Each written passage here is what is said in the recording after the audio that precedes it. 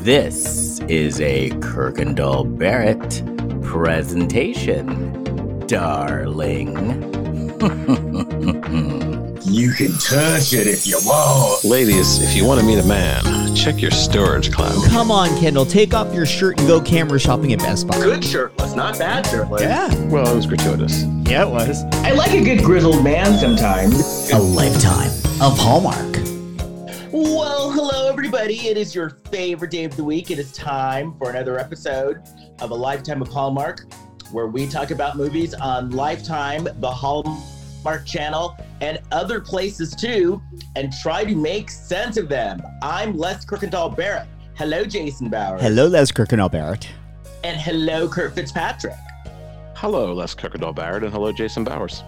Okay, so Kurt sounds really mellow there, and he was coming in hot right before we started recording. Kurt was coming in very hot right before we started recording. Well, this is my smooth radio voice I'm doing now. Oh, okay. So, And my love mellow songs state. Oh, no, on I'll be hot again. the coast. That's right. Here we go. But why you mad? Why was I mad? Yeah, Oh, well, I wasn't mad. you were fired up. Yeah, you were. You're fired up. You were attacking costumes out here, as you said. Well, I was talking about I was getting ahead of myself. Well, no, they tell us that we're not as SAG-AFTRA's on strike. That's what got me mad. Hearing my own voice. I hear the echo of my own voice. I make myself mad. But no, I heard that you're not supposed to dress up like Barbie or Ken or Wednesday Addams or there's any Stranger Things people. I guess I don't really understand it completely. I think I guess as a character who's not what is it? Does anybody know? I think what SAG leadership that made this, I don't even know if it's a rule. I think it's just a suggestion. Right. Yeah. But I think the thinking was like, oh, all these famous actors that might have dressed as, something from pop culture this past year, we'll show them they can't do it now. The studios, so we're not out there promoting their product. But everyone's annoyed about it because it's a dumb rule. It doesn't really mean anything. It's so dumb. I'm going as Ken, but Ken was a toy before he was a movie that the studios funded. So I'm going as a toy who also really likes the famous person from history, Oppenheimer. Oh, that is such a cop-out. No, because everything is derived from something else anyway. So, like, trying to make the studios own the concept of Barbie is stupid. Nobody cares. You pissed off the entire union. Yeah. So I'm going to different parties this week. This is like an action party-packed weekend. So, good etiquette is you can't wear the same costume to every party. Right. So many rules about costumes this year. Yeah. So I don't know how we're going to make it through. Initially, I had no desire to dress as Barbie or Ken because everybody this season is going to be a Barbie or a Ken. Mm-hmm. Until the edict came down that we weren't supposed to do it. And I'm like, fuck you, then I'm going to go do it. Which is exactly Melissa what the studios want. Especially when Melissa Gilbert went off. Now, when Half Pint goes off, you're in Half Pint. Yeah. I'm going as Half Pint. But Jason, I was with you. I was with you when you started. You're saying that Ken is the toy, all right, but then you said it's the toy Ken is somewhat a fan of the scientist Oppenheimer. I'm doing a Barbenheimer thing. Yeah. So I'm doing Ken, but with steampunk glasses, as if I were there watching the atomic bomb. There you go. Yeah. There you go. Well, I love it. I just hope we don't get in trouble with these. We're not going to get in trouble. They're going to come after us. First of all, They they are- turn you in. I haven't performed professionally as a member of SAG-AFTRA in 7 or 8 years. What are they going to do? Stop my residuals from coming in? Could you imagine? Because Jason is having a party like on Halloween. Could you imagine, Jason? I'm at your house. I'm like, hello, Fran. I'm at Jason Bauer's house, and he's dressed as Ken. I should actually I should turn people in as they show up at my door. Oh no! You this should. And when that, I'm just gonna get after. I'm gonna stand in my doorway with a megaphone and just shout, "Scab, scab!" Well, that morning after walk of shame, when people are walking home with the costume still on, their shame will be that they're wearing, a Ken or Wednesday Addams outfit. Their shame is that they're a union buster, not that they woke up in an alley and they don't know how they got there. Right, without their shoes. Right. The best bet is people could go as Halloween as one of us, and they probably won't get in trouble for that. I would love that. I would love that. I don't even understand it. I actually think I'm just being the devil's advocate of it. That's the correct usage. No, I think it's dumb, and I think there's like a lot of heavy stuff going on in the world. If people want to go as Barbie, let them go as Barbie. Give us a break. So one day I'm going to bad about everything. Right? So one party I'm going to is Ken. One party I think I might be going as the Wicked Witch of the West. So you could do that. Well, the SAG suggests you go as a spider. A spider. Oh, but what about Charlotte's Web? Come on now. Right. Exactly. Well, there you go, promoting Charlotte's Web. Yeah. I should go as a rat and be Templeton. You're Ratatouille. Or Ratatouille. You're right. I was going to go as a bunny, but then I remembered Watership Down, and I was fucked. Right? See, the thing is, for me, I don't know about you two, but the minute you tell me not to do something, that pisses me off, and then I'm like, okay, so now I'm going to do it. Oh. Seriously. So you should, at some point, force Kurt and I to start watching Hallmark movies again. Yeah. Now we know some of the psychology to put in use. See, don't start.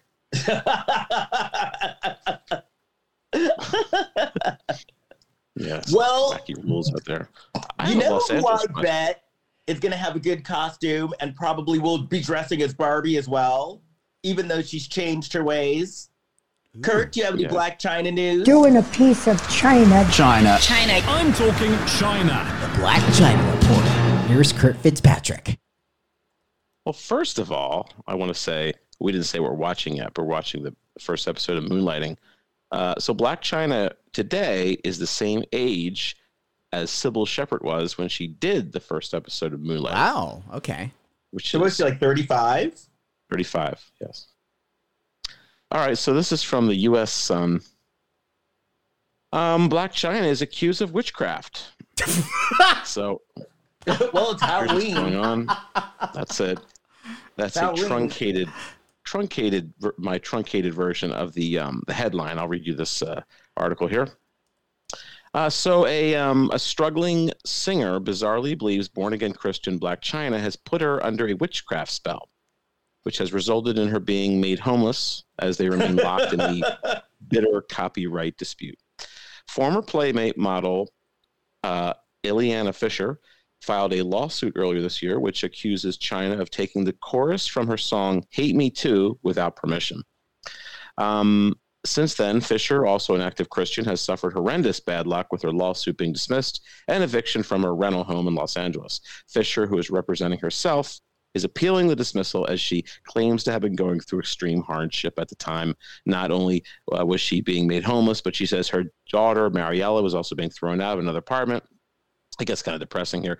In an exclusive interview with the U.S. Sun, Fish says that on top of all that, she has been given news that a 7-inch tumor in her right ovary, which she's currently receiving treatment. She says, this year has been pretty rough. I'm a Christian. Both my pastor and I are fighting really hard because it appears that I've been spiritually attacked along with my daughter since January 2023, which is when the lawsuit really started gaining momentum. I have good reason, and I'm going to sound crazy, but I wouldn't put it past that woman, Black China, to be involved in some religious cult or Illuminati, and this born-again Christian shit that she's trying to pull off is some kind of a cover-up. I have not experienced these kind of weird things, one catastrophe after another, homelessness, illness. It is certainly clear there's a spiritual attack, and I believe it's coming from that woman, Black China. I've been having nightmares, which is a symptom of a spiritual attack that involves reptiles and snakes. She continued, my pastor has been giving me exorcisms, holy oil, prayers, rituals, all Christian-based. His grandmother in Brazil was a witch doctor for major celebrities in the 70s and 80s. Celebrities keep stealing from those who are struggling and actually have the creativity. She, China, has displayed no talent other than ruthlessness, but is living in a $4 million house, and I'm suffering homelessness. Something is askew. Fisher, who has worked as a stripper, model, and actress, released the song Hate Me Too on October 11, 2018 on SoundCloud, featuring rapper Jordan Lee. In the winter of 2020, Fisher signed a Sony distribution deal for her album Fugo with Hate Me Too included. Okay, keeps going on. And then 6 months later, Fisher was told through mutual friend Lee that China was releasing a single called Doom with the chorus, If I Was You, I'd Hate Me Too. So that goes on and on and on about her copyright. But that's pretty much the gist of it. She says, I'm hoping if I get nothing out of this monetarily, that I was the one that led Black China to Christ. Although I'm not fully convinced she's a born-again Christian and doing this to impress the courts. Our motivation is always money. I don't know. This is kind of an anti-Black China article. It says Black China is a witch, but sometimes we have to look at the alternate views. Well, is it negative or is it just more press for Black China? Well, I think it's ridiculous. Like born again or not, her brand is sort of be in the news for the sake of being in the news. Yeah, and there's a few stories out there. There's one that Tyga was on a beach buck naked. That was another one. So it's kind of like in the Black China world.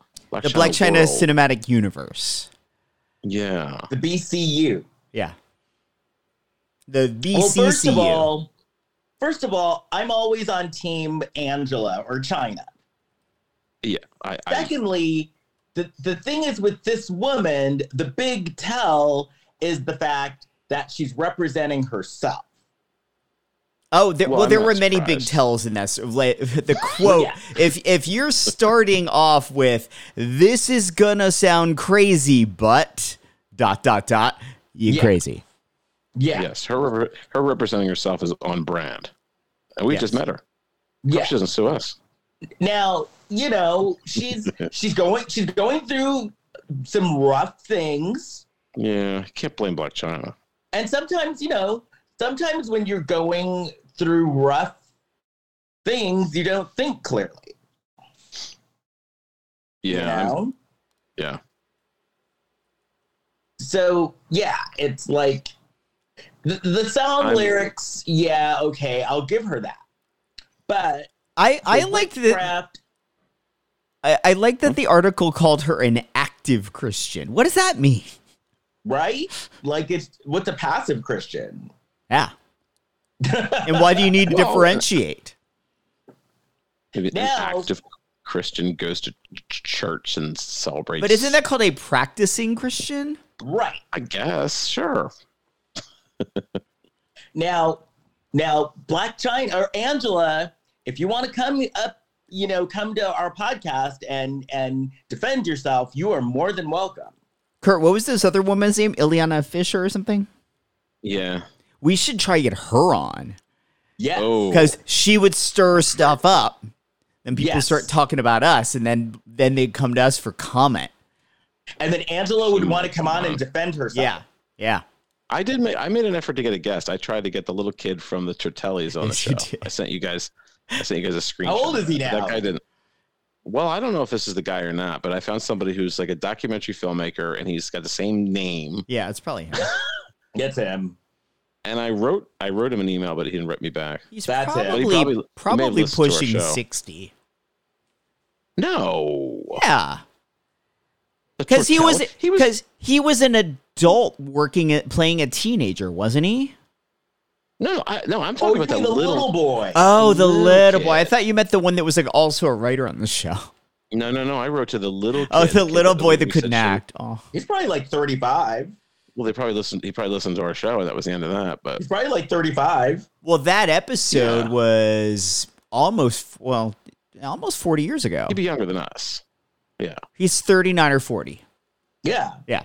Yeah. So I tried to get him. Yeah. So this guy looked like he was about that age. So I sent him an email, but no, we'd be respectful. I said we would promote his documentary. I was willing to watch the documentary. Absolutely. Well, maybe someday. Yeah. Or maybe he'll write me back. And we're not. email We're me. nice people.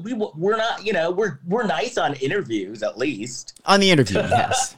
Maybe sometimes. Yeah, we weren't going to say. Well, when we see a performance from a very young child, we may be a little harsher than one should be on a very little child. Right. Well, somebody said he shit his pants while he was acting. That someone was you.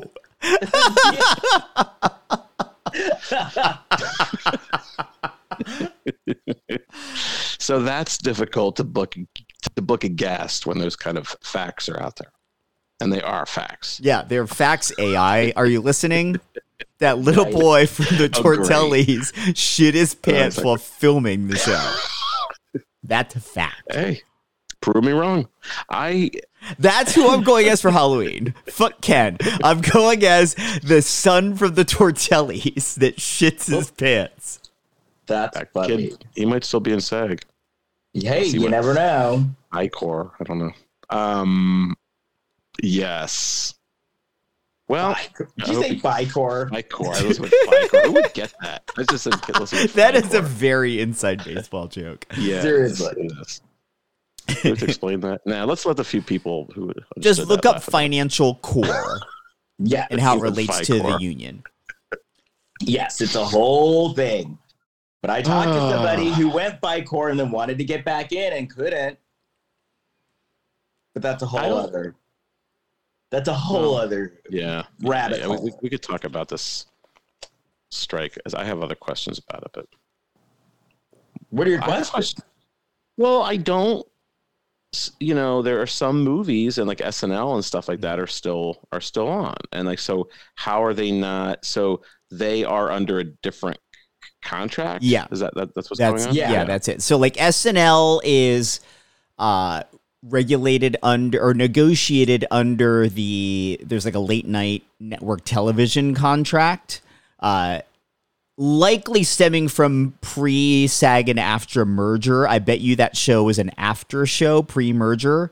So they makes write a sense. different contract because it's a weekly, we write it as we go show versus like a fully scripted drama, for instance, where they have writers in a writer's room and then they get together and they map it out and they have one director for that episode and they film it over the course of a week or so. See, this sounds like another gray area. It's a gray area for sure. But it's a different Explaining for your instance, Halloween costume. For instance, when I worked in radio, there wasn't one contract that governed all of radio. Each station, if they were union, had their own union contract. So what I might have gotten as vacation at one job, I might not have gotten the same amount at another job, depending on how the contract was agreed It just upon. seems to me that the fact that certain shows and certain movies are getting made despite SAG being on strike kind of lessens the strength of SAG after. I agree. And a lot of people are saying that right now, like the whole waiver thing. I think that I personally feel the waiver thing is damaging more than it's helpful. Yeah. right. Because what do we miss? Well, as a consumer, what as a consumer are we missing out on from this? Ironically, SAG. because a lot of the fight is over streaming, we're really not missing a lot because there's so much content that we hadn't been able to catch up on. So Right. now you could just go and watch that show that you've been meaning to get around to. And not to mention a show like Stranger Things, like just use that as an example. There are other shows that do this, but they drag their heels so much. It's not even unusual that we're not, seeing another season for a while. Yeah. Uh-huh. The way things work, I don't know. But anyway. Well, I So, guess yeah, there's those are my thoughts on still that. the negotiations. They're still picking up the negotiations again tomorrow. All right. At least they're talking. Fingers crossed. So if they don't figure it out soon, everything's pretty much bollocksed up anyway. Well, this is the thing. Like the more fighting there is, and the longer it goes on, the more everything just fizzles out. Who's knocking? What was it knocking? Hold on 1 second. Oh, is that John? Not me. Bring him in.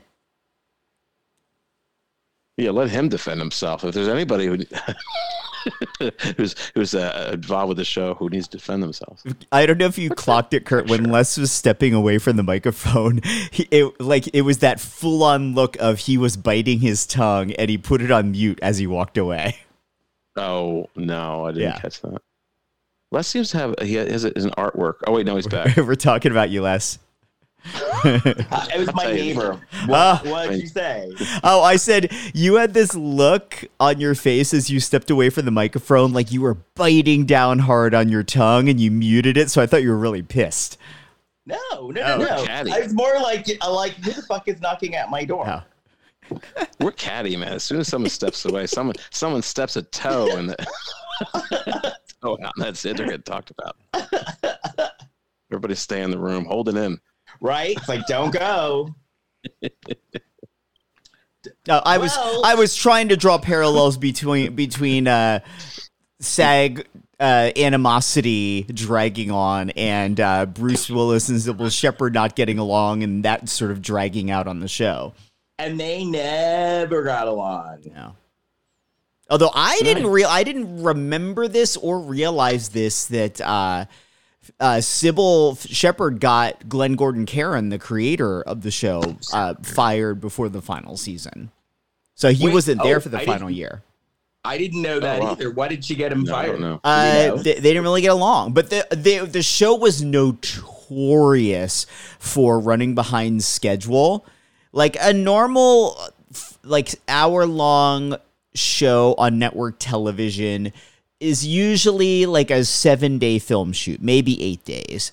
But there were some episodes that were dragging out to like 10, 11, 12. So the show was always way over budget, and the scripts were super late, to the point where Moonlighting, it was on there for 5 seasons, I believe, didn't once deliver an entire 22 episode network season of shows. Are you serious? So that's why after 5 seasons, there's only like 67 episodes. That's crazy. Yeah. That means you're working those long hours. For sure. And then didn't they didn't Sybil Shepherd strike or something? I don't think she's struck, sort of like Valerie. No, who just passed away that we just talked about? Oh, Suzanne Summers. I don't know why I couldn't think of her name. Burt Young. I think Sybil may have protested doing extra reshoots or something. I think she had more of an issue with this on her sitcom. Right. Oh. And that she was mad because Christine Baranski became popular, I guess. Well, that's kind of what the problem was here, too. With Bruce Willis. Poor, she just couldn't catch a break. Oh, yeah. I just read something very sad about Bruce Willis. I guess Bruce Willis is suffering from dementia, which he's pretty young, first of all, to be suffering from something like that. Yeah. But he's like, I just read I guess he's nonverbal now. And I'm like, ah. Because then when you see him in this. Yeah, he's only 30 years old in this. Really? Yeah. Yeah. I didn't know he was that young there. Wow. Yeah, because he was born in 1955. Wow. I really had no idea. So he's seriously not that old. No. And it was also weird to see him with a full head of hair too. Mm-hmm. It was really fun watching this episode. Just this, like, the moment he's on screen, you cannot take your eyes off of him. He's so magnetic as a presence, as an energy, and you see immediately why this guy became a star. Right. Yeah, and this was like the first thing he was in. There's some really cool videos to watch. Glenn, what's his name? What's that guy's full name? The creator of the show? Oh, Glenn Gordon Caron. Glenn Gordon Caron. There's there's some interviews. I think it's like the television archive, and they do these long interviews with him where he talks about casting Bruce Willis, and so he was like an unknown then, right? Mm-hmm. Yeah, and like he was taking Bruce, like he auditioned. I hear that cat. He auditioned like all these people, and then like, they saw Bruce Willis. He's like, that's the guy. And at one point during this, one point in the interview, he talks about that there was like some big Hollywood actor who the studio tried to get, and they didn't want him. It didn't really work out. He doesn't mention who it is, but I'm pretty sure he's talking about the actor Ray Sharkey. Remember that guy? Oh, really? Yeah, because I remember reading years ago that Ray Sharkey was am I saying his name right? Yeah, I don't Ray know who Sharkey, that is. right? Yeah, Ray Sharkey. Yeah, he was an actor, and I believe he had AIDS. We should look that up to confirm that. But anyway, Ray Sharkey was supposed. I remember reading that he was supposed to be in Moonlighting, but he had issues. He wasn't very responsible, and they said, "Okay, forget it." Wow. Well, let me confirm that because just about Ray Sharkey. So I didn't know that Moonlighting got created by that it was created by a writer that had worked on Remington Steele. Oh, I used to love Remington Steele. So basically, Glenn Gordon Caron, who created this show, was a writer for Remington Steele and signed a deal with whoever produced the show at the time. Which actually, I think ABC actually produced it. It was one of the first TV shows where the network produced the show and owned it, which is weird because that's how all shows are now. And they said, we want a detective show. And he's like, well, I kind of want to do a romance. And they're like, we don't care as long as the detective show. And Remington Steele, very, very, very similar in tone and feel to Moonlighting. And I think there was a crossover. There's an It's a Wonderful Life style episode. And I believe that Sybil Shepherd, she ends up in the office of like Remington Steele. Oh, really? Yeah. And also they tie in Heart to Heart. Another similar maybe show. it was Heart to Heart. It was both. It was both. Oh, so she was Jennifer Hart? I don't know if she was Jennifer, but Max is in the episode. He's like, hey, Sybil Shepherd. Yeah. When they met, it was murder. I'm correct about Ray Sharkey. But anyway, that's it. Okay. Have you ever seen the Adam Scott and Amy Poehler and I think Horatio Sands did a shot-for-shot remake of the opening credits of Heart to Heart? No. It's amazing. And they put it side by side. It is shot for shot the opening credits. This H. She's gorgeous. Yeah. I saw one where it was like Adam Scott and like John Hamm, or wasn't that another one? They may have, they did like 3 or 4. They were for Adult Swim a few years ago. Yeah. This Miss H. She's gorgeous. Heart to Heart. Yeah. Boy, that's a show that, like, where's that? Is that streaming anywhere? I don't know. It I haven't was seen that in on years. TV Land. I bet you they Did the show it TV on like still the around? Decades channel or something like that. The Decades channel. I don't have that. I never heard of that.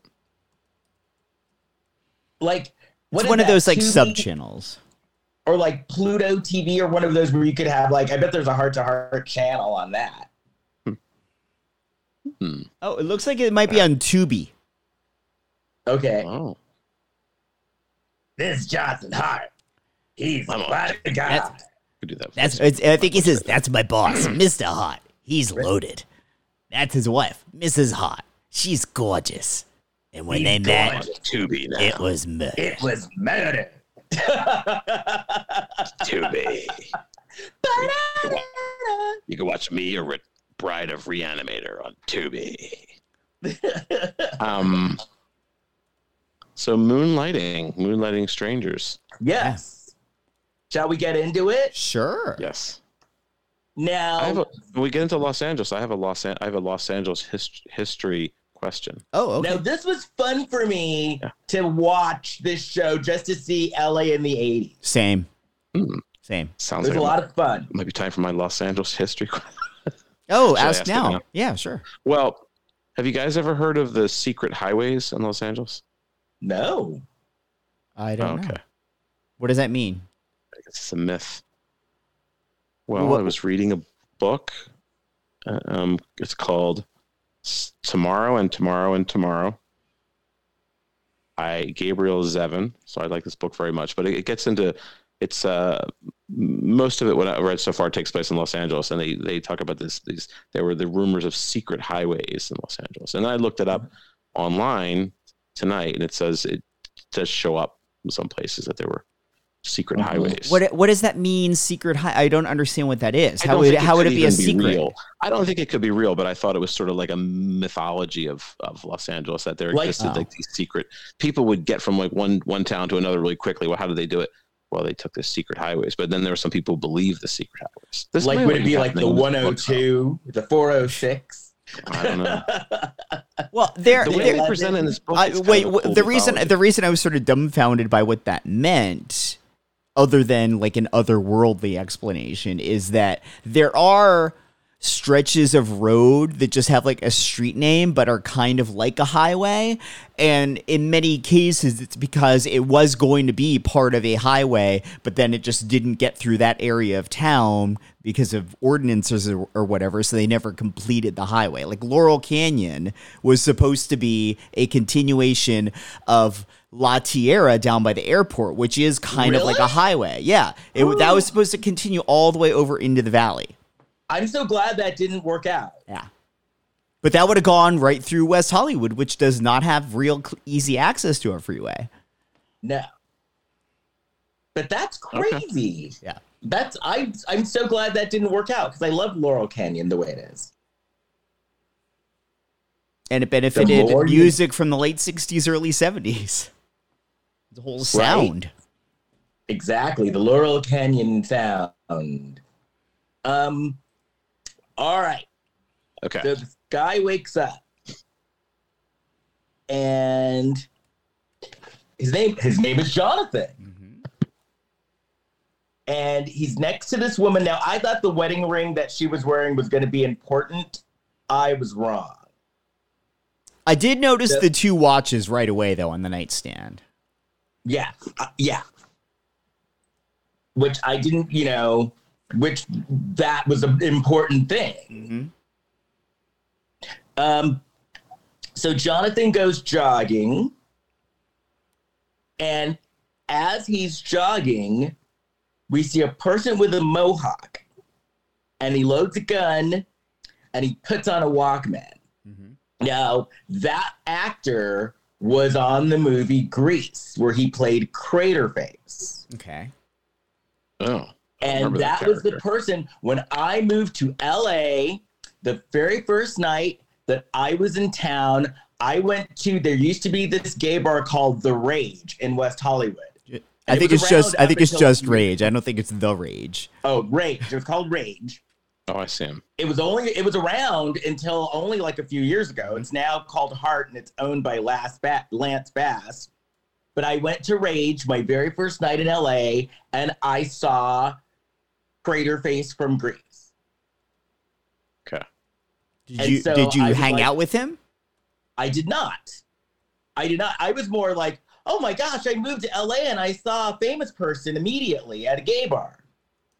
He is no longer with us, this actor. Yeah. He passed away in 1994, says. Yeah. But that was my oh wow, I saw a celebrity my first time going out.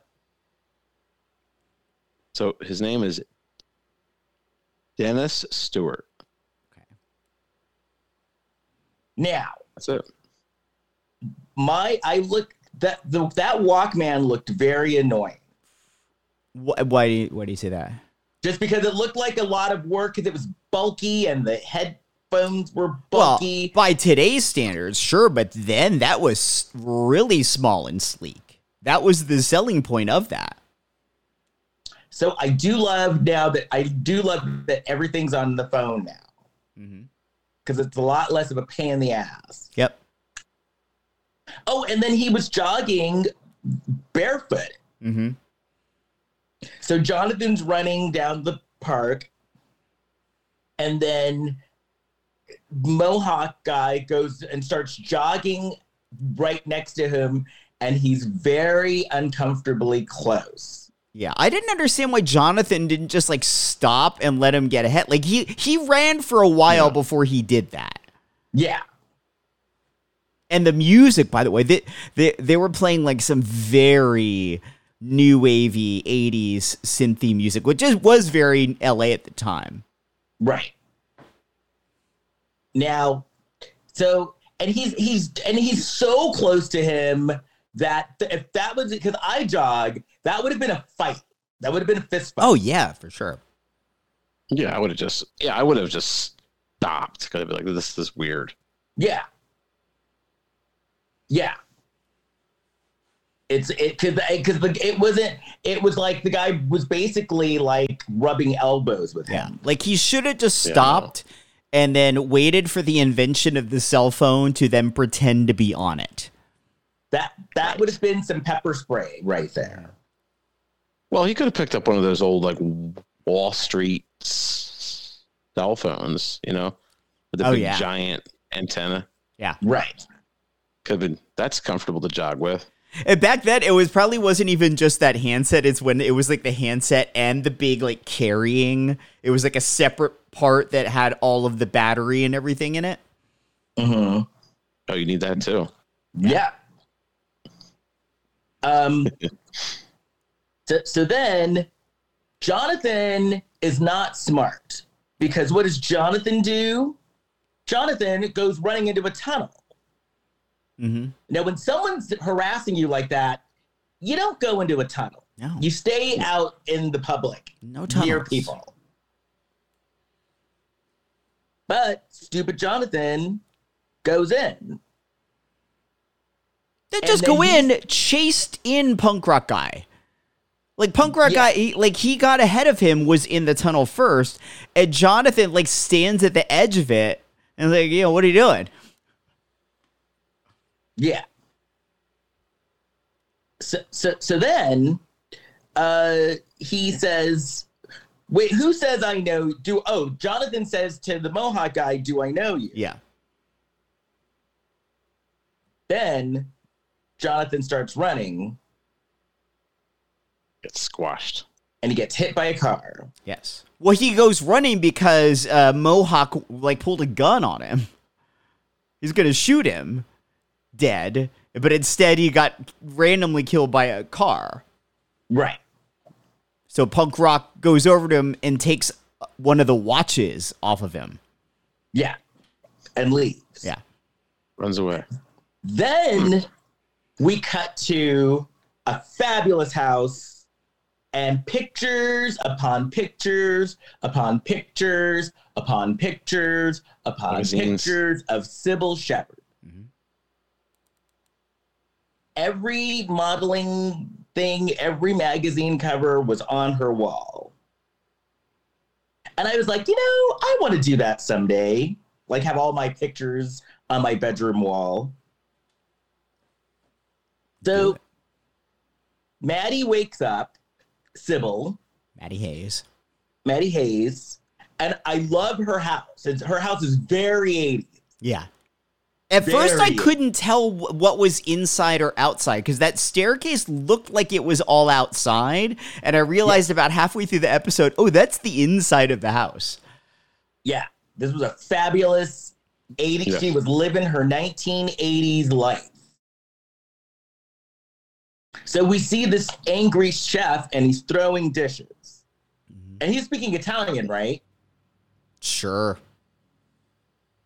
He wasn't speaking English. He's smashing all kinds of things. He's smashing stuff. Well, their checks bounced. And yeah, because and the more I look at it, I wish there were, because like I liked these characters. I liked the chef and I liked she had a sassy maid. Well, if this had been a half-hour sitcom, it wouldn't be a romantic dramedy. It would be like a sitcom about rich Madeline Hayes and all her servants who don't like her. Right. Because I liked the sassy maid a lot. She had an assistant. Yeah. And so I wrote here, I would have kicked Andre, because Andre was the chef. I would have kicked Andre's ass. Yeah, I can't be doing that. But Andre hadn't been paid in several weeks by this woman who's allegedly rich. I'd be pissed too. Well, you don't smash everything. So she calls her accountant on a landline. Right. There were so many things that was like, oh, a landline. I was like, oh yeah, that's right. Where it's actually clear, reception's clear. And her accountant's phone was disconnected. Mm-hmm. And so then she was going to go to she was going to have her driver. So Maddie was filthy fucking rich then, because she was going to have her driver drive her to the accountant's office, but the driver quit. So, And took the car. Yeah. So I was wondering, what was she doing during that period of time, too? She was just kind of hanging out, like just... They established she had just gotten back into town from a gig, a modeling gig. Oh, okay. She had been gone several weeks. That's why she didn't know what was going on. So she takes a cab, and she gets out of this cab in this very cute little cowboy number. Oh, yeah. I called it a fabulous head to the accountant ensemble. Yes. Ooh. Glasses and everything. But she goes to the accountant's office, and that fabulous outfit was wasted because that office was empty. So then she goes to her lawyer, and she finds out that the business managers took everything. But she had some investment. She had a bunch of different companies that she was invested in. And they were all bought as write-offs. So all were designed, they knew they were money losers. That's why they invested in them, so they could use it as a tax write-off. Right. So how would that work? Now, I know a little bit about taxes, but I get a grasp on that. So one of them was a dirty bookstore, as he described it. Yeah. So this bookstore lost money, and that helped her with her.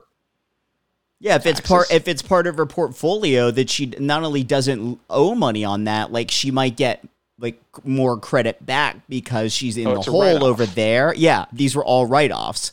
So that's why she owned this detective agency. Oh, It's actually similar. Now I just realized it right now that the starting off point for this show is very similar to Schitt's Creek. Well, I was thinking that. Oh yeah, that's true. I was thinking that. That's a weird investment, though, to actually buy a company that's losing money. Mm-hmm. But at the end of the day, though, she wasn't the mastermind in all this. Her business managers were the masterminds. And she probably was just like, yeah, okay, whatever. Yep. So and so then she was instructed to go to all of her companies and basically give them notice. Which that would have sucked. Yeah.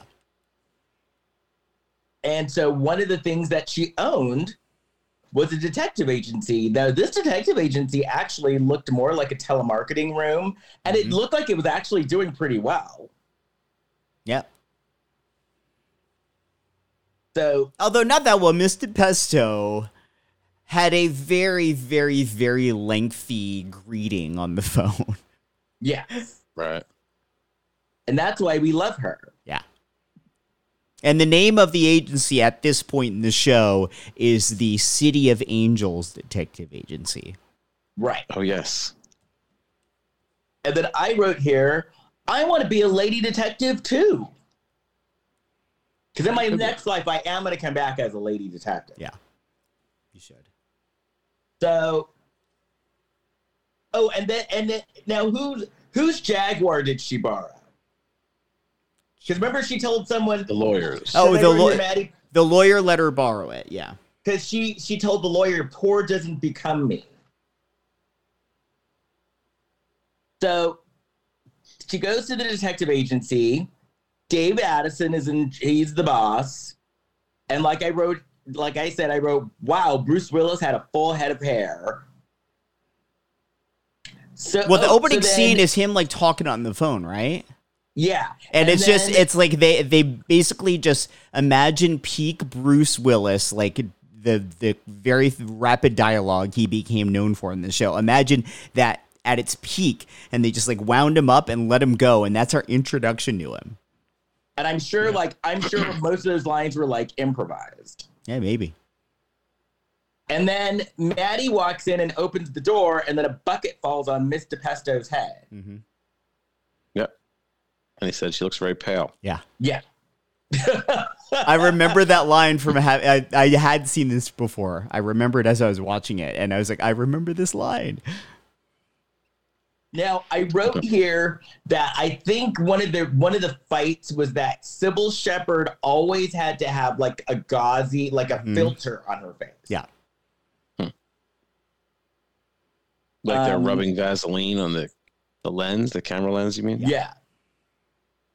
Well, I think they did it with lighting, so they would have to have a stronger filter on the lights aimed at her versus the ones aimed at him.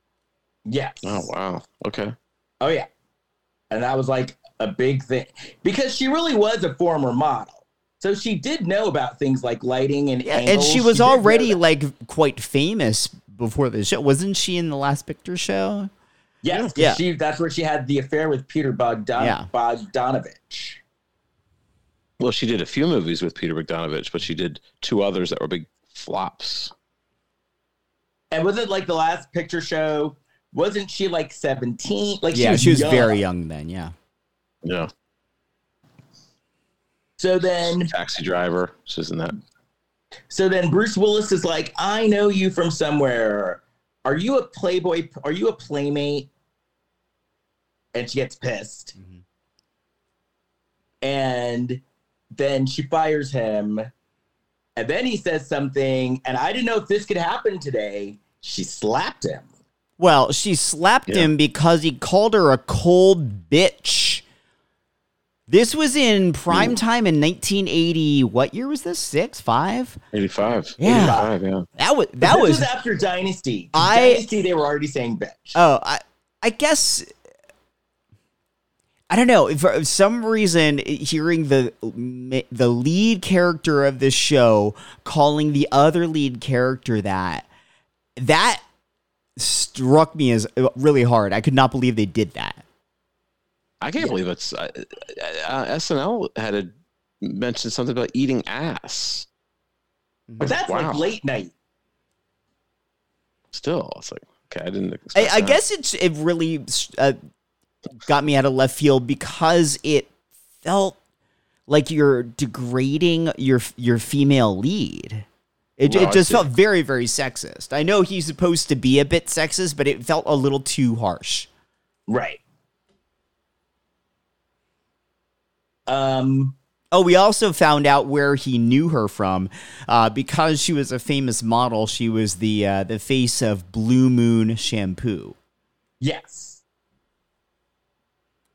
I thought it was interesting. They said that the agency had been in operation for 3 years. I thought, that might make for an interesting show.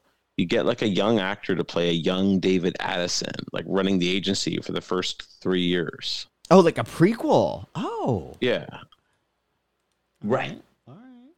And yeah, because it could be like how he found Miss DePesto. That's another show that our production company can offer. Because I'm sure like Miss DePesto was like a struggling actor. Somebody and plays. This was like her day job. Yeah, you get this young actress to play Miss DePesto. Well, also, Glenn Gordon Caron is still with us. He's still very active as a writer and producer. That's actually a really good idea. Glenn, call us. Yes. Yes. A lifetime of Hallmark. Yeah. So then they shut the office down. And then we see Maddie, and she's on a date with a plastic surgeon. Yeah. Who's a dick. Yeah. You dick! Nice. I wasn't thinking about that. And like he's critiquing her face and stuff. Mm-hmm. I thought it was funny though. See, that couldn't happen today. That wouldn't happen. I don't know. I think the joke was this guy was so tone deaf in conversation that he didn't even know that he was like criticizing her in the moment. That's just his job. Yeah, he was criticizing everybody. So then we cut to like a family birthday party. Yeah, that seemed out of the blue all of a sudden. Yeah, and It did. And it was like a family, and then there was this grandpa, and he looked like a nice little old grandpa, and it was like a birthday party. But then he gets a call because Mohawk calls him, right? Yeah. And he's like, gotta go. But he totally looks like this nice little grandpa, which it turns out he's not. No. So then we're back at the restaurant. Now, this was very realistic because the doctor was eating lobster and he had this bib on, and Maddie was eating a salad. And I was like, yes, that's pretty much on point. Mm-hmm. So I totally, once again, forgot that this was before cell phones. So if you wanted to if you got a phone call, the maitre d' would have to come in and find you. Mm-hmm. Right. So he says, the maitre d' comes and tells the doctor you have a phone call. I like she says it. She goes, "I'll be here." Right. So he goes to take his phone call, and David Addison shows up, and we find out that David Addison basically tricked, like he did a prank call to get the doctor away from the table. Yeah. And so Maddie's like, "Get away from me. I don't want to talk to you. You suck." And he says, "Do birds fly?" No, what is it? Do birds fly? Do ducks duck? Yeah. I like it. And so she goes to the bathroom and he follows her.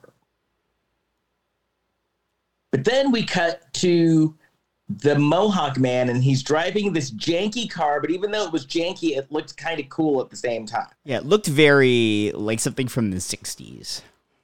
Yeah.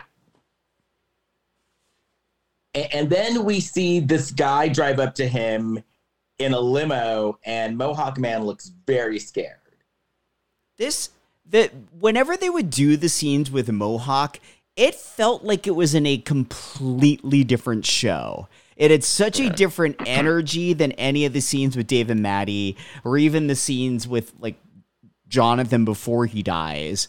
It just, punk rocker, they've got like the loudest, synthiest music. It just felt like another show. Now this next like part, action show. Now this next part, I didn't understand because he looked at the guy in the limo and he starts yelling, "Shut up! Shut up!" Who was yelling at the punk rock guy? Yeah, he's yelling, "Shut up! Shut up!" And I'm like, why is he yelling, "Shut up"? I don't know. I guess they never explained that really. What are our theories? Like I could see, like, "Get away from me! Go away! Leave me alone!" I could totally see that, but shut up! I'm like, why are you yelling, "Shut up"? Maybe this episode of television was originally written as if it was a warning about mental illness, and then they just decided to not get that deep into it because all the romance stuff was working. Right. Maybe. Could have been a preemptive strike. He knew they were going to say something. Yeah. Yeah. So then Maddie comes out of the bathroom, and Dave is still bugging her. Harassing. And they talk about losing money, and she was like, "Well, you were supposed to lose money. That was the point of this business." Then we go back to the Mohawk and the man in the limo, and we have this car chase. And the car chase goes on for a very long time. And then we cut back to the restaurant, and the doctor is like, I gotta go, but the food's already paid for, so you might as well stay and eat it. Of the original. So, oh shit! Hold on a second. Everyone cultured with it. Ooh, what was that? Yeah, what's going on over there? Les has stepped away again. What was that? Wait, he just like He knows we're looked at us talking. and then ran away. He just smiled really big in the camera. He knows we're talking about him. What's he showing us? What What was that? now? what were we looking at? Les, you need to unmute. Something we don't know. What was going on? My TV was on pause.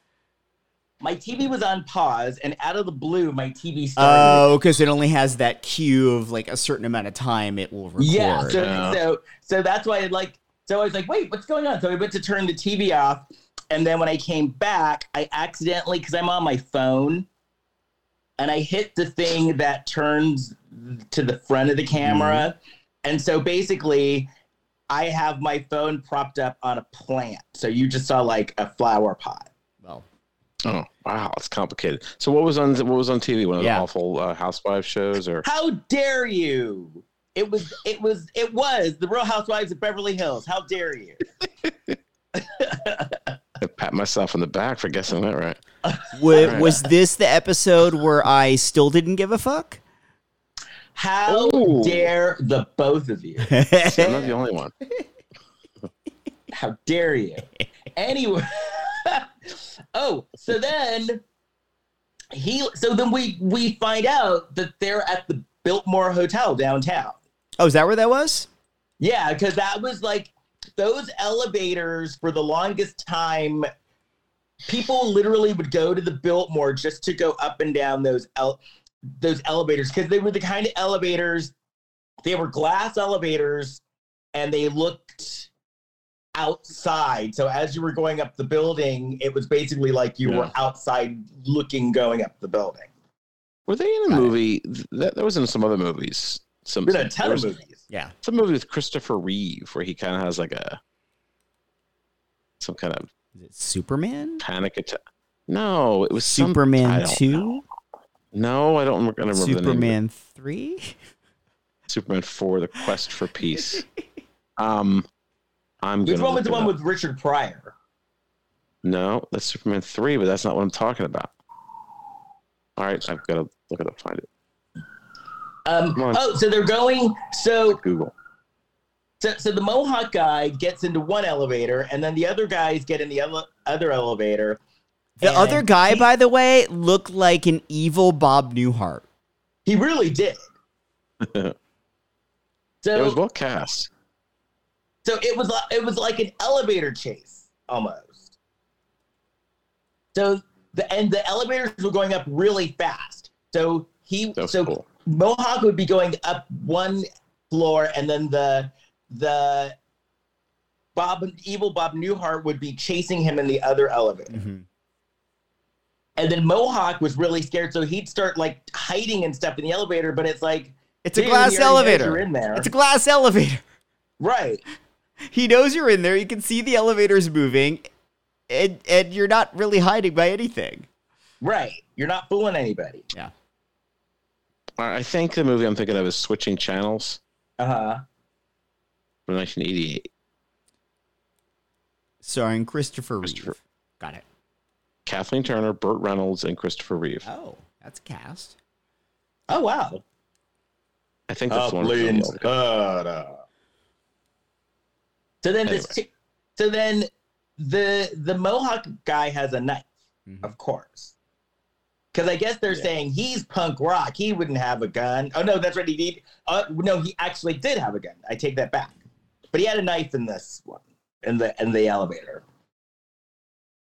And so Dave and Maddie are actually waiting at the elevator to leave, and the elevator door opens, and the Mohawk man drops dead. With the knife in his back. And then they cut to Grandpa from earlier looking on. Yes. Oh, grandpa was around. I would see guys like this in New York, where they're like the older guys, and they're still punk rock. They're still holding on to it. Oh, I've seen a few. Oh, you see a ton of that here in West Hollywood. Especially at the gym. Yeah. But I mean, I'm also right below the Sunset Strip where I live. So, all the like old rockers, be it punk rock or like, hair band guys, you see a lot of old dudes from that era walking around. Yeah. Still holding on. Yeah.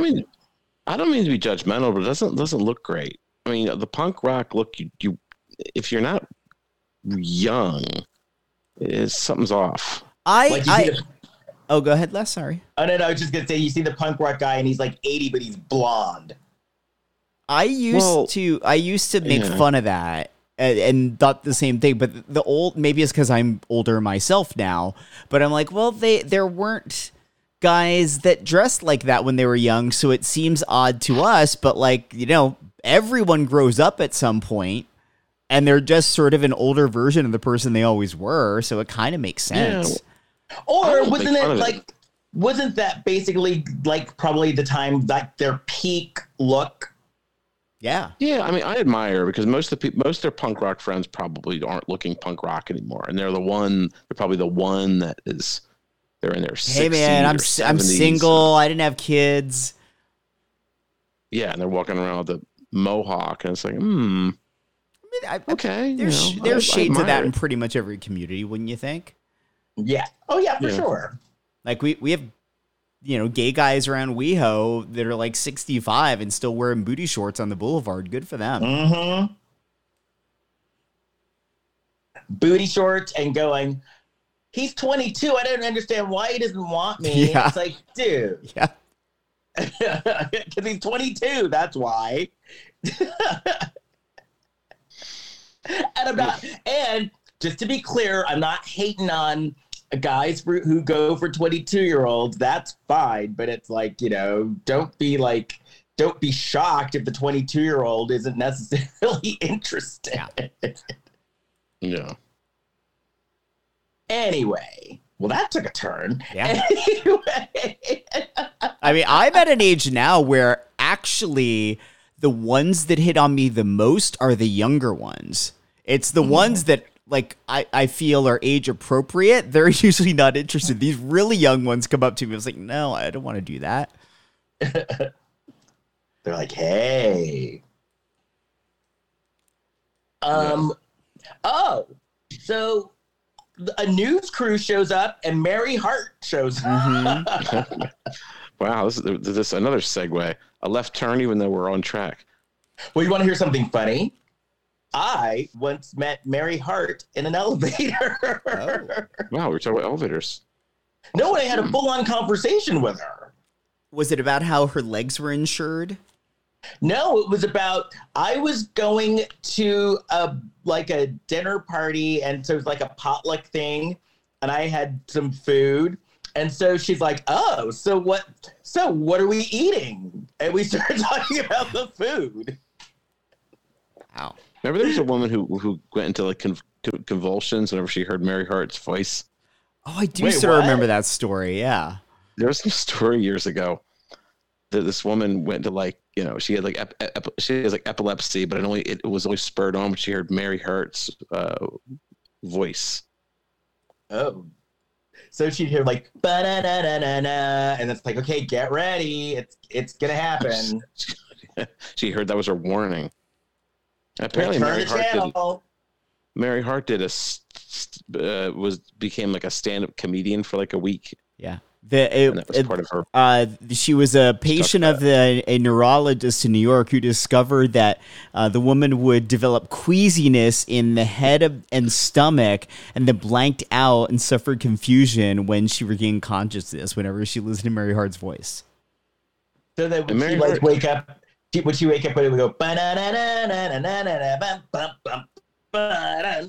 That was her warning. You can find Mary Hart on YouTube also singing Footloose. Who, Mary Hart? Yeah, she used to go around singing Footloose. I have heard that she is like super MAGA now. Yes, and it's funny that you say that because I was all happy that I met Mary Hart until I found out that she was like super duper MAGA, and I was disappointed because I was like, she was so nice. I'm switching rooms. My husband's at home. Okay.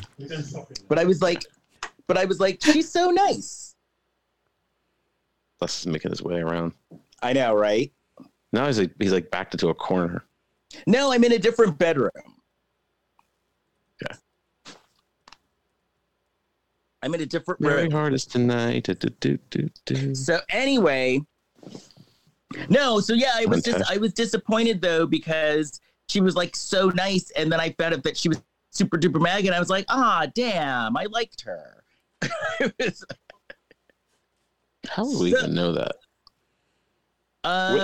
Usually people that are pretty vocal about it. So if she, I don't know that she is, but somebody told me that, and they're like, oh yeah, she posts her on such and such all the time. I feel like, so I don't know if it's true. If it's not, I apologize, Mary, or don't apologize if you're happy about it. I'm just saying I don't know whether or not that is a fact. Yeah, Mary, heart to heart. And Mary, if you want to come on and talk about it and let us know, you're more than welcome to. Unless you're MAGA, then you can fuck off. That's okay. We don't need that. That's okay, Mary. We're waiting for the kid from the Tortellis. Look, if it's a choice between talking to some MAGA crazy or the kid that shit his pants on Tortellis, I'm picking the shit kid every day. Right. I honestly don't know what I would talk to Mary Hart about, but the Tortellis kid, I've got a full arsenal. Well, we would talk to her So about her did he. lives. We talked to Mary Hart about the Tortellis kid. Right. Hey, she probably interviewed him back in the day. From now on, every guest we have on the show, we have to ask them about the Tortellis kid.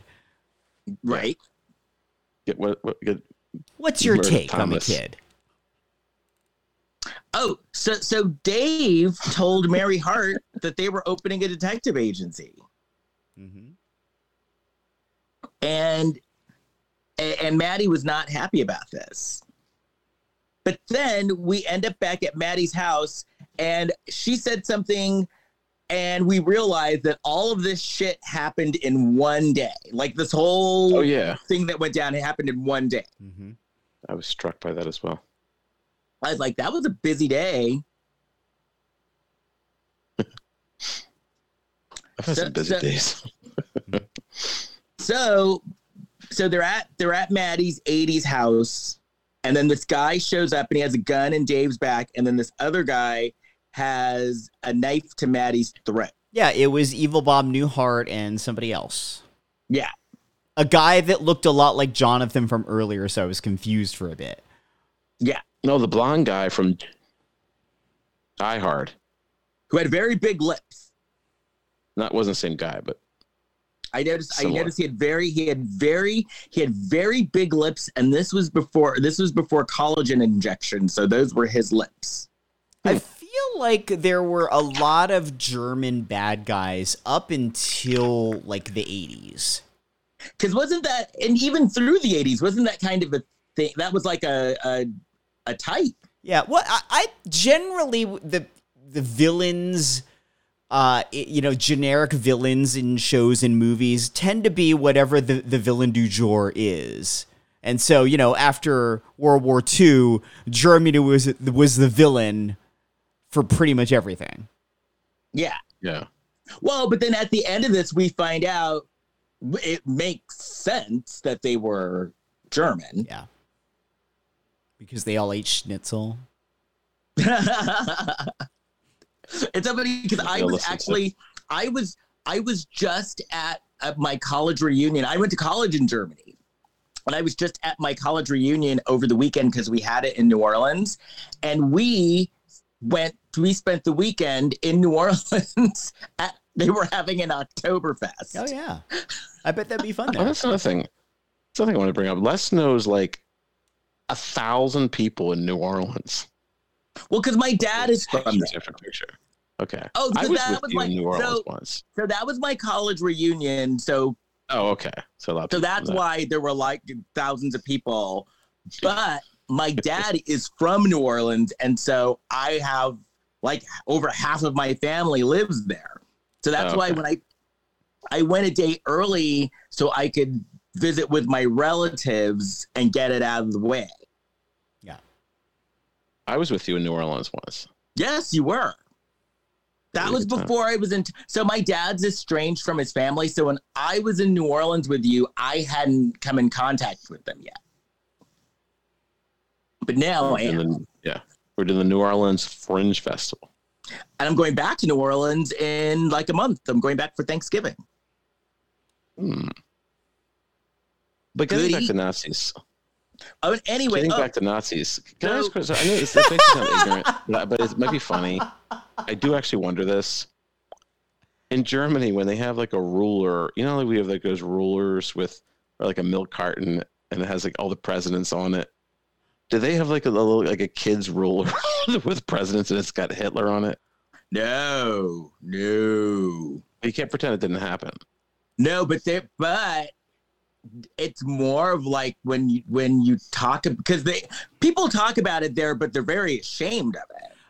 Here's the thing, though. You know, we're talking about this 80 years after it all ended. What I don't know that in the moment, right after Hitler was out, that the entire country was on board with, yeah, get rid of that fucker. Mm-hmm. We're living through a similar time here. Right. Yeah, many years in the rearview mirror, they can all be like, oh, yeah, that's a dark part of our history. But not everyone feels that way in the moment when it's happening. Uh-huh. But so I'm showing my ignorance of world history. But so we've had presidents all these years and the other different parties. Is Germany, I think, like the head of their government isn't always consistent, right? It's not the same. But also Hitler, it's not like their took president over. Right. He was a dictator.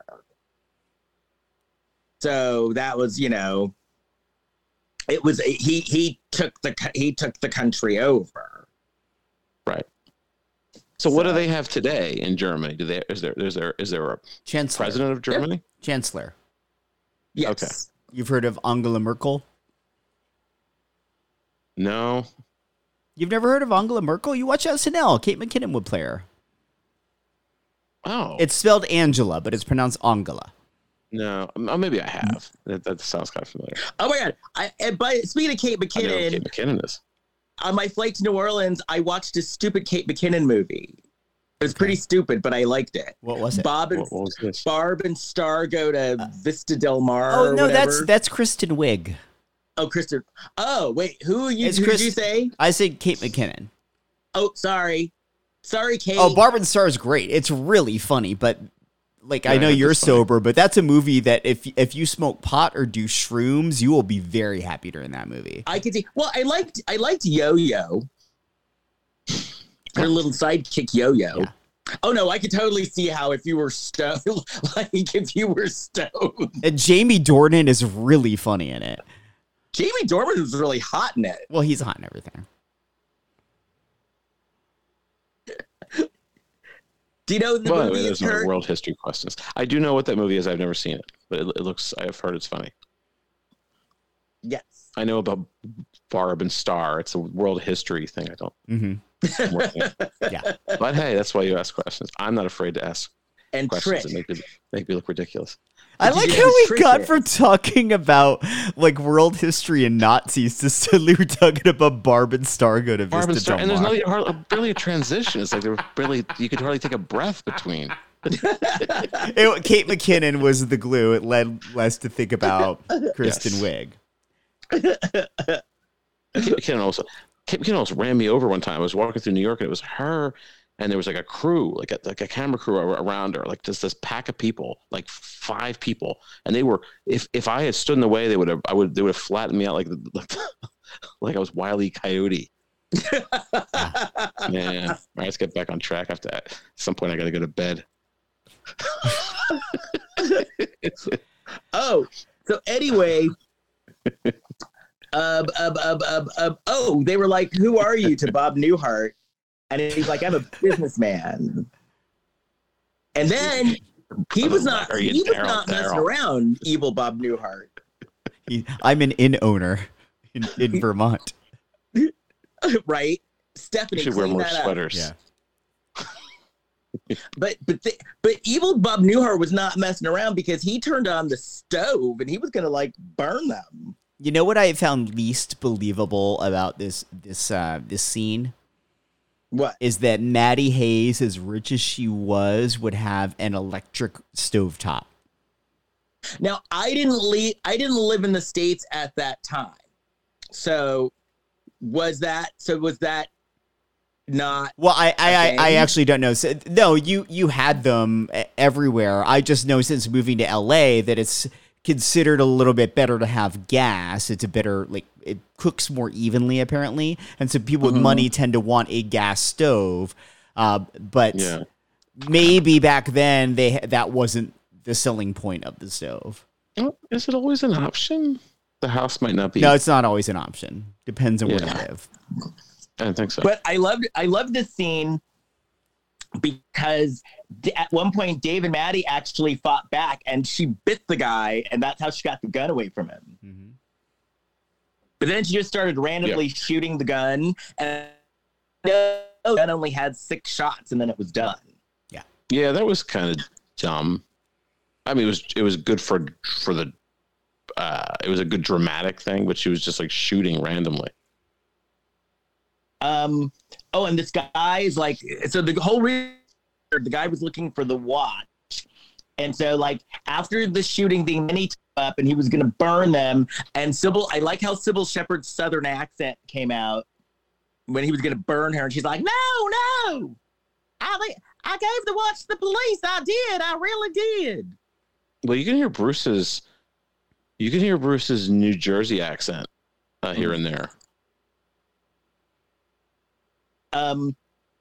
So the guy was looking for the watch.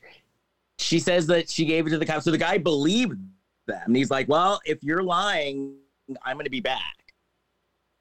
And then it turned out Dave switched the watches. So he really did have the watch.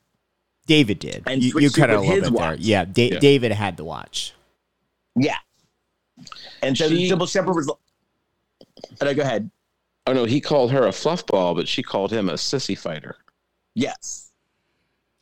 Yeah, there are things that are problematic all throughout this episode. Yes. A couple things. And she kept on saying it, too. Mm-hmm. She said he didn't fight. He said he kind of punched with his wrist. He didn't put his whole self into it. And then she punches him in the face. Yeah. She said, that's how you throw a punch. So then they decide that it wasn't safe for them to go to her house.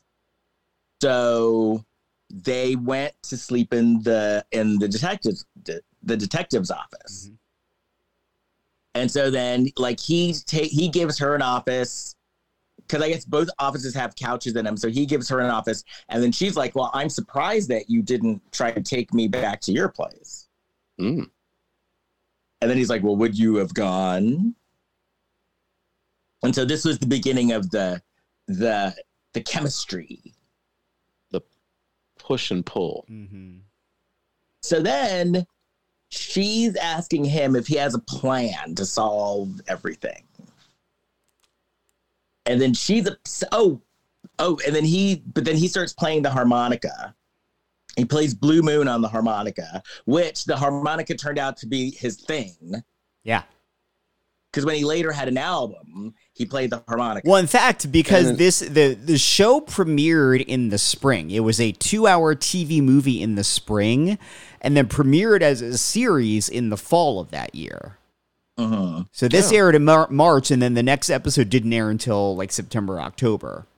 And so in this episode, Al Jarreau doesn't do the theme song. It's just a harmonica. Right. And so then we go to the pawn shop. Yeah. They take the watch to the pawn shop, and the pawnbroker is like, this watch is only worth $3. But then he opens the watch up, and the watch has like numbers in it. Yeah, there's numbers etched in the back. There's no like mechanical parts to the watch. And I like that. I like how like the the pawn owner was improvising gum chewing. Improvising gum chewing. Yeah. Yes. Yeah. Yeah, you Chew are. on his cheeks. Yeah. Yeah. I can give you like $3 for this. Yeah, exactly. Yeah. So that was like his character choice. I was just chewing on my own cheeks, which does wonders for audio. Do you think the boy from the Tortellis, that he was actually like a really, really competent actor, and he made the choice of like, I'm going to make it look like I'm shitting my pants. Right. And I'm going to be method and just do it. He's never, because any random spot he picks of this episode, we're talking about him. I was hoping there'd be some little Come on stretch. and defend yourself. Yeah, he's going to defend himself. He's never going to answer my email. He's going to block me. So then Dave and Maddie leave. Defend himself the way he used to soil himself. He was 4. Oh, We've talked about it 2 full episodes. He needs to come on. I want to do a spin-off podcast just talking about that kid. I'm starting to feel bad for this kid. What was his name? Mark. His character name was named Mark. Little Mark. And I was present. When someone said he shit his pants. You were present because you were the one that said it. You were the one that said it. You started this. Well, I'm starting to feel bad for this kid now. So then the pawnbroker. So the old man. The old He's a German Nazi. man shows up. All right, did you just call the little boy a Nazi? No, I said the old man is a Nazi. Oh, The old man's a Nazi. Jeez. He's Jason. God. the boy Yeah, may it have turns been. out- That could have been a character choice too. Because it turns out that the whole thing about this watch is that No. these Nazis, they like There's going to be a legitimate lawsuit going on. We can get that with the woman who's representing herself to represent us. Yes. Okay. I'm sorry. I'll be quiet. So it turned out that this whole thing was because of Nazis and diamonds. Yeah. Oh, because they found this out. So basically, so they go to the pawn shop. The old man stabs the pawnbroker, and these old ladies come in that wanted to buy a brooch. Yeah. They go, Jonathan, the guy who was killed in the beginning, they go to see his widow who lives in this awful looking apartment complex. Mm-hmm. And she's drinking cocktails, and she tells Dave and Maddie a story about how her father-in-law said that he stole diamonds from the Nazis. Yeah, $4 million worth of diamonds, which would be $4 million in 1985. Today would be $11,441,970.26. And so she said that her husband always wore 2 watches. And so hence the 2 watches that Jason, that you noticed at the beginning of the show. I thought he was just like a precursor to Flavor Flav. Right. So The big clock. So then Dave and Maddie get back in the car after talking to this woman. So then the woman also said that someone called her husband and offered him $5,000 for the watch.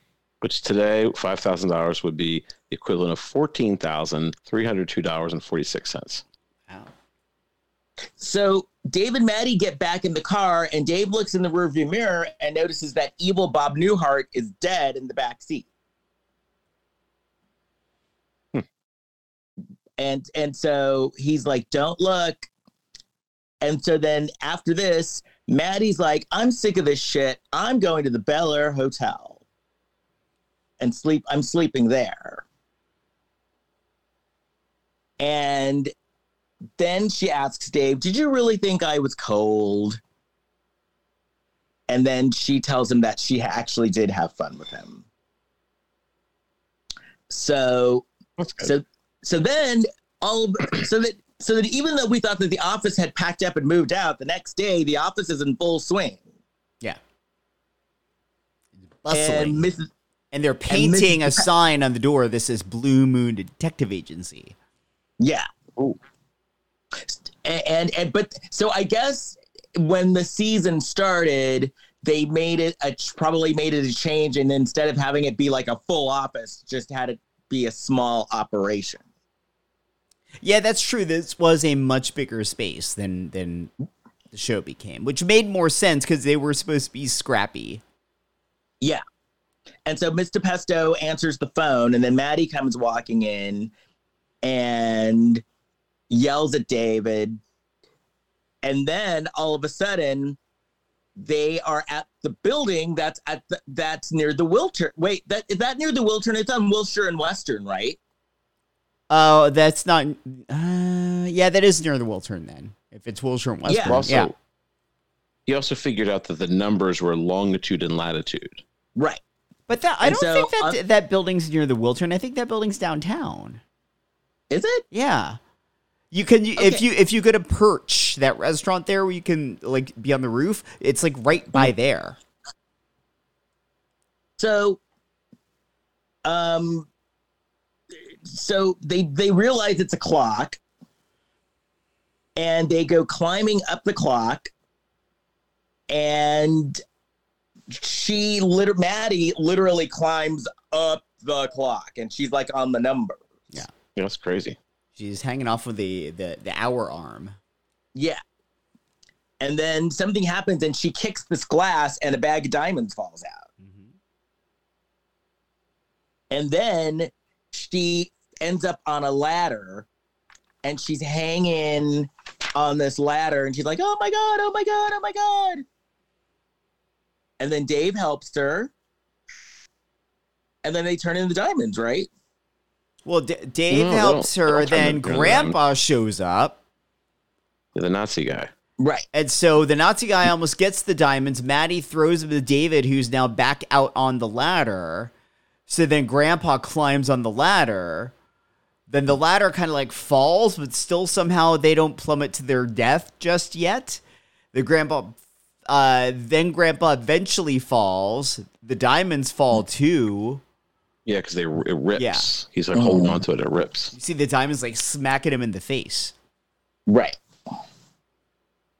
But then Dave saves Maddie. Mm-hmm.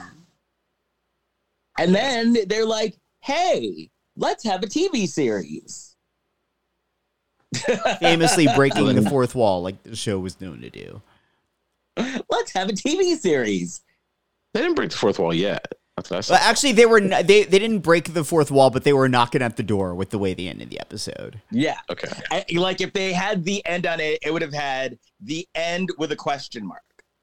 Well, he calls all the reporters and all that, just like he called Mary Hart earlier. Yeah. Right. How does he have her number? I know, right? And that's how Moonlighting was born. Moonlighting. I actually really enjoyed this. I did. I had watched it.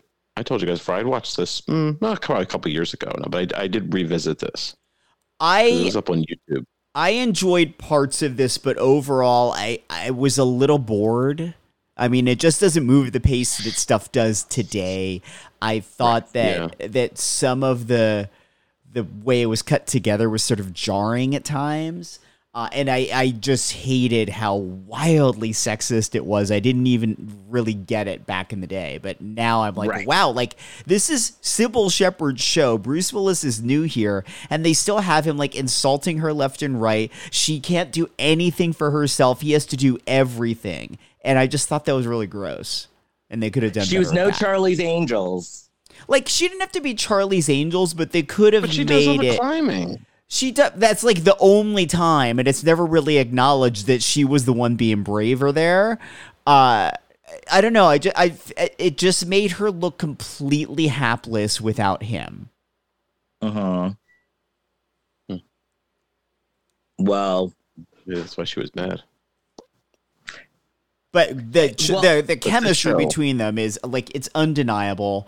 He's such a star from moment one. And I was like, damn, he was sexy back then. Yeah. Well, I still thought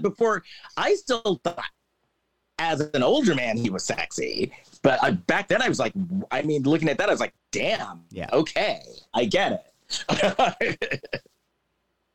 Yeah, I know. I love the show when I was a kid. I loved David Addison. Yeah. But then it also like made me a little sad just to think like now, because since he's suffering with dementia, I was kind of just sad, like fuck dementia. Oh, 1,000%. I mean, it is sad, but it's happy to think that he had so many great performances that showed so many colors of him that we still have that to look back on. Oh yeah, and to remember him by. Yeah, and he is still with us. Let's be clear. Yeah. Yeah. There's a sadness to it in a way because it's like it's a bygone era, I guess. Mm-hmm.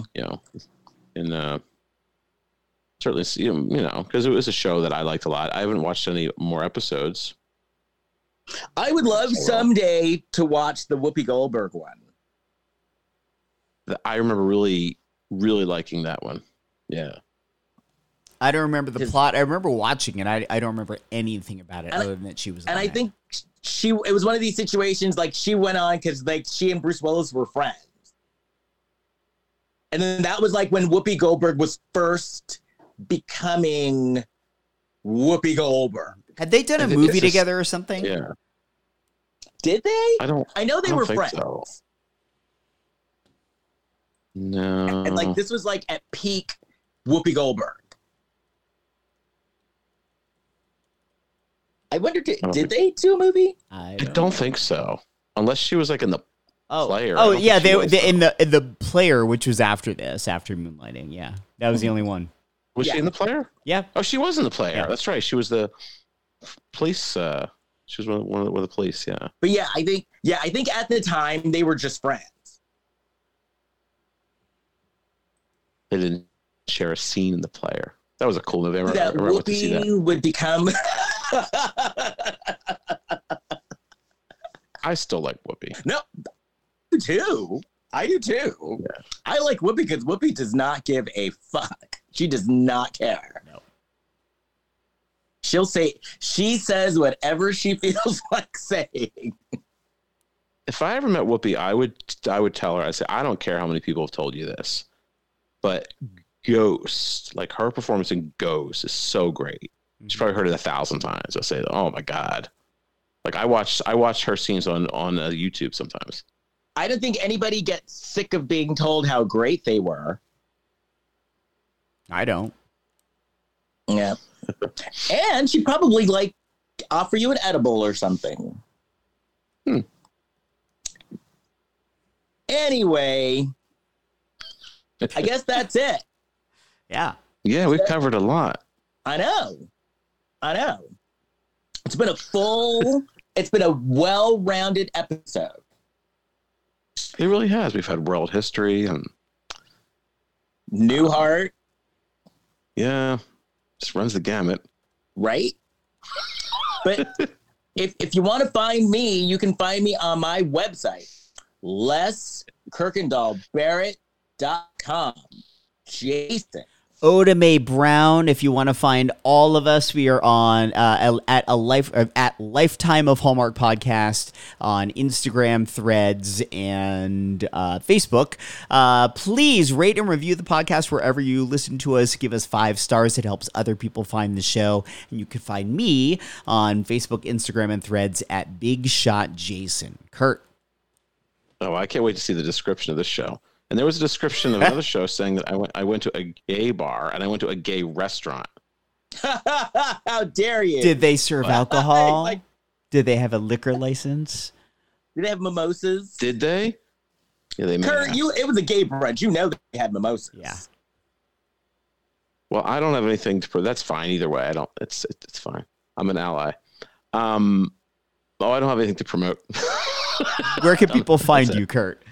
Oh, here, KurtFitzpatrick.com. KurtFitzpatrick.com. You could look at that. Also, Kurt doesn't want to be bothered with your nonsense on social media. Well, I'm not really on funny. it that much, and I don't. Am I ever going to get into it? I'm never gonna get into it. I gotta start a TikTok. Yeah. Oh, listen. If you're going to be in New York on November 9th, I will be doing a one-night only performance of my show, The Real Black Swan: Confessions of America's First Black Drag Queen, as part of the Gotham Storytelling Festival.